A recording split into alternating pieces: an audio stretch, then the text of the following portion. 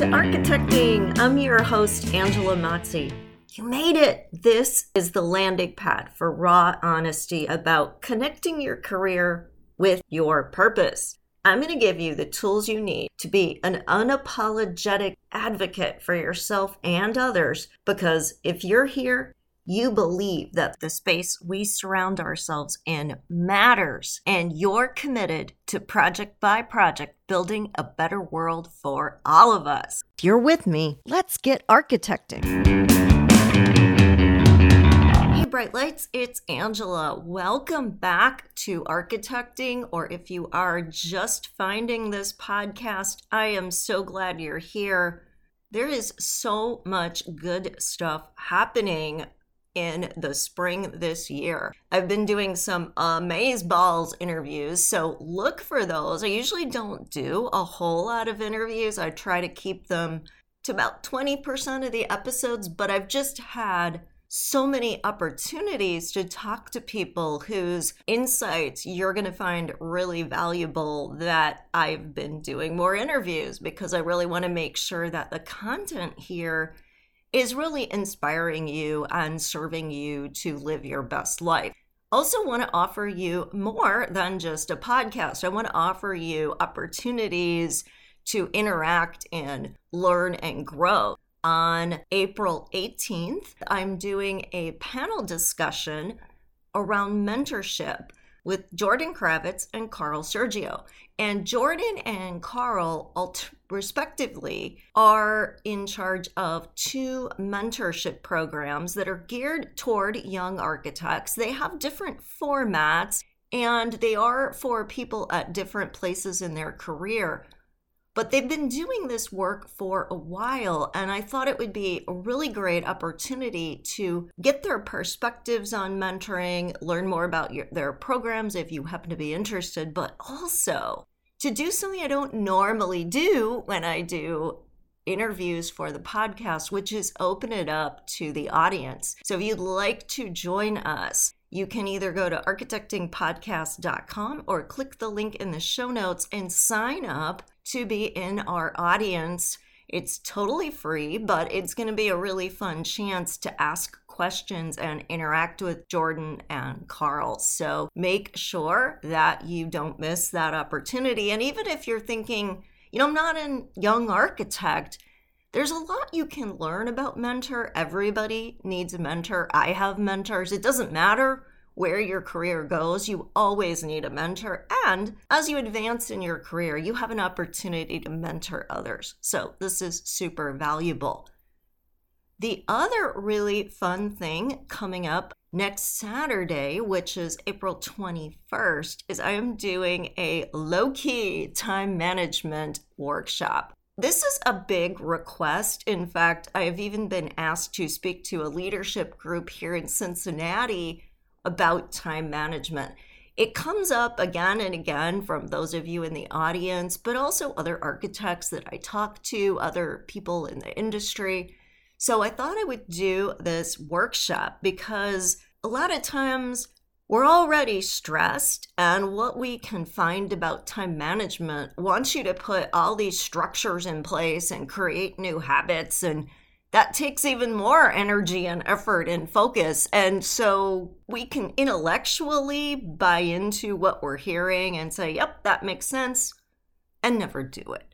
So I thought, let me show you some of the ways I've kind of expanded my bandwidth and found a way to do more, to target things more to what I want, to defining things more on my terms and keeping good boundaries so I don't feel overwhelmed without having to keep calendar journals and planners and implement all these things that just feel hard. This is very easy, very, very low key. So again, that's another free workshop that I'm doing next Saturday, April 21st.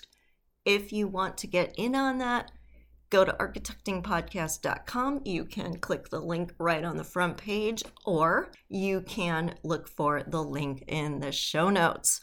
Today, in light of both of these topics, I wanted to explore the I'm fine culture. that is so pervasive these days. It's becoming a meme. People laugh about it. People wear Halloween costumes. The truth is, there is a secondary benefit to saying, I'm fine. When you say, I'm fine, it really means you're stuffing down what's going on. You're not vocalizing it. You're putting on that happy face. You're pretending things are okay. But beneath the surface, it's not okay. The other thing that happens is there is a secondary gain when you say, I'm fine. And this secondary gain extends to a lot of the other things in our life that make us feel overwhelmed. A secondary gain in psychology is, what are you getting by what you're doing that's beyond the apparent thing that's going on? So a really good example of this is my son is like the wunderkind. He is doing so many things. He just came back from a trip to Greece and Italy. He's in 3 different choirs, all of which he had to audition for. He plays piano. He does all this stuff. And sometimes, like will happen to any 16-year-old, things fall through the cracks, right? Because he's just got so much going on. And so I will get notices. Hey, this homework in math, it's past due. What's going on with this? Primary benefit of not doing the homework was just he was busy and it freed up his time or let him go to bed earlier or whatever. But what I started to notice was even when he did the homework, he wasn't turning it in. Dig a little deeper, and it turns out he was embarrassed to have to go to his math teacher with something that was several weeks late and turn it in.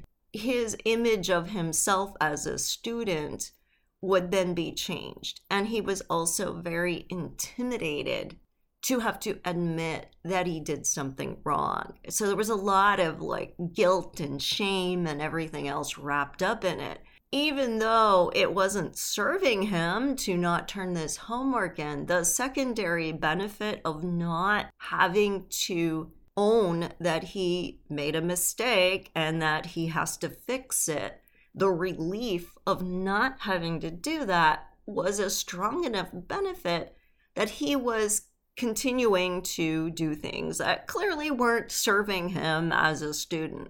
We do this so many times in our own lives. Like, think about when you say, I feel overwhelmed, I don't have time for that. The secondary benefit is you don't have to challenge yourself.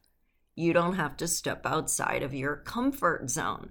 When you say, I don't know how, and throw up your hands and wait for somebody else to swoop in and rescue you, you have the secondary benefit of not having to learn a new skill or show yourself your own resilience. You get to just surrender. And when we're busy, as you know, a lot of my work deals specifically with stress and what stress does to us. Our brain doesn't have as much bandwidth. And so anything that in any way feels uncomfortable, we put in the proverbial too hard basket. And I do this too. So, it's something I think we all face in our lives. What do you put in the too hard basket? Well, for me right now, it's finishing my taxes. And I should have worked with an accountant, but I didn't because I was busy and it was supposed to be easy and then it wasn't. And if I would just sit down for 2 hours, could knock this out. But it requires me pulling together a lot of information that right now I don't have time to do. And I'm tired because I've been having these long days, lots going on at work with projects, lots going on with architecting. So I'm putting it in the too hard basket. Is it really too hard? No, it's not really too hard.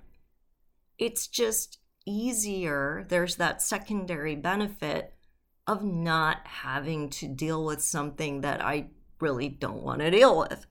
I've been doing a lot of research over the years into stress, but also clinical workspace and what supports someone, and burnout, the need to create respite spaces. But then we learn as we develop these things that they don't get well used. So now, sort of shifting my work to why are people afraid to admit they need respite? Why is there this I'm fine culture that pervades, especially in the healthcare sector, but I think we can all relate to it. This stoicism that doesn't really serve us, but that we feel compelled to push ourselves. We feel embarrassed to say we need a break. We feel like we can't show weakness or that we don't have time to take time.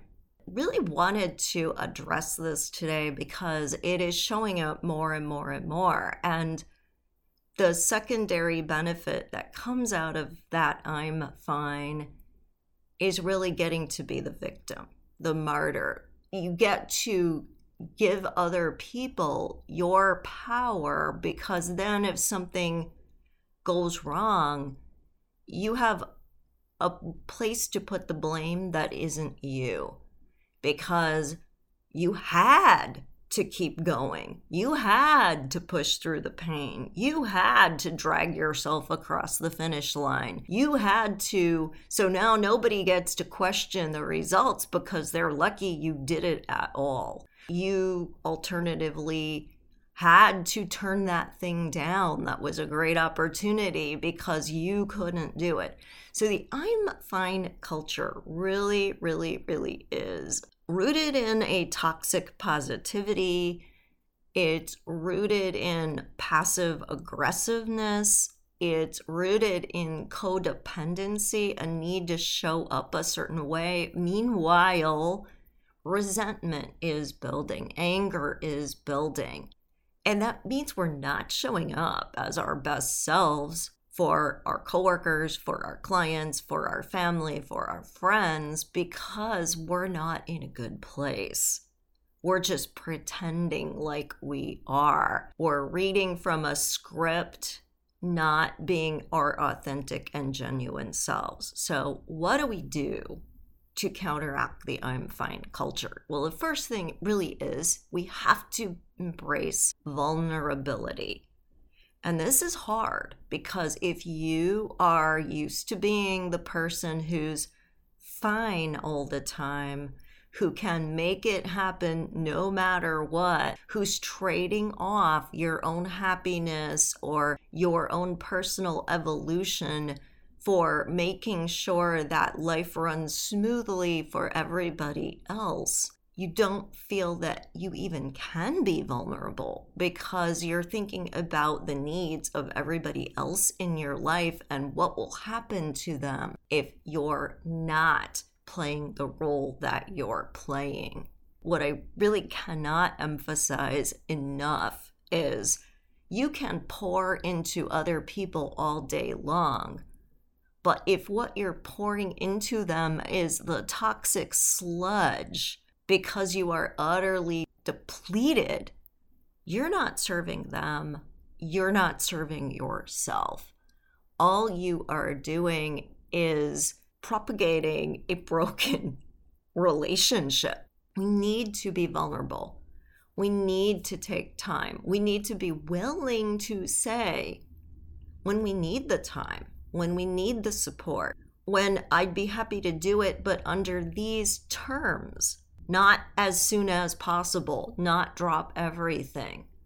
When we can be more vulnerable about what we need, when we can be more willing to take the time for self-care, even though it feels like we're not getting things done, it actually means that we are getting more done better in less time. Our brain is refreshed. It's more creative. The tired, exhausted, stressed out brain is full of toxic chemicals. You've heard me talk about this before, that our emotions are tied to every hormone in our endocrine system. And our physical body needs things like sleep and nutrition and movement to work all those chemicals through our system every day. When we deny ourselves those things because we're fine and we don't need it and we can make the sacrifice, we're actually poisoning ourselves. And we get addicted to that poisoning.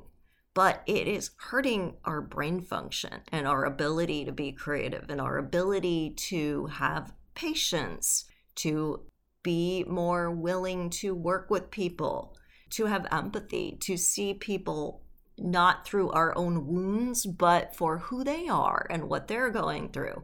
So we really, really need to practice self-care. And when we do, all of a sudden we have access to the ability to be more creative, to be a better person in the world, and therefore we're doing better work. We are a better resource to all these people that we think we need to be there for. We're actually showing up better for them when we take time for ourselves. What we can let go of when we want to drop being quote unquote fine is that we get to empower other people. Because if I can't do this for you right now, you either have to figure out how to do it for yourself, decide that it maybe didn't need to get done, or think of another alternative. Now that other person has to say, what can I do? How can I figure it out?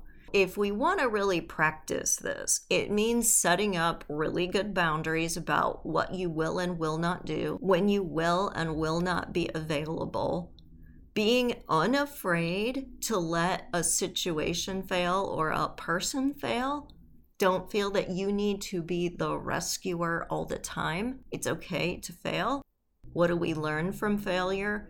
Prompt people to think about the consequences of the current path they're on, but don't swoop in and save them. Ask people how they think they could solve something when they come to you with a problem instead of trying to fix it for them. We learn by doing. We don't learn when other people do it for us. You think about before you learned to drive and you were just a passenger in the car. Did you know your way around very well? Probably not, because you didn't have to care. When you started to have to be the driver, all of a sudden, where things were, names of streets, directions suddenly mattered because now you had to be the one who was responsible. And it's the same for everyone in our lives that we think we're helping when we are their rescuer, when we are their savior. We're actually keeping them in a passive mode where they're not learning skills and not cultivating abilities that they absolutely have it in them to do. So we're almost telling them that we don't believe that they're smart enough or capable enough to figure it out. I hope that this was helpful to you today and helped you reframe why you might be being stoic and it's not serving you or the other people in your life, and really helping you to step away from that I'm fine culture to take more time for your self-care, to build your own personal resiliency so that you can spread that out to others. And don't forget to check out the mentoring panel discussion and also really make time in your calendars next Saturday, because I'm not doing a recording for this because I want you to be fully present. Show up, sign up for my low-key time management class. It is going to be really powerful stuff, and you're going to get tools that you absolutely can use, so you don't want to miss it. Take care, everyone. Have a great day. Thank you for listening. You made it all the way to the end of the episode, which means you are committed to making yourself a priority so you can be empowered to do the work you were called to do in the world. How amazing is that? If you would like even more content just like this, please remember to subscribe so you never miss an episode. I would so appreciate it if you left an honest review too. Hey, I want you to know I'm here for you beyond the boundaries of this podcast. You could follow me on social media at Architecting Podcast or visit architectingpodcast.com to download some great free resources. Take care, everyone, and stay inspired.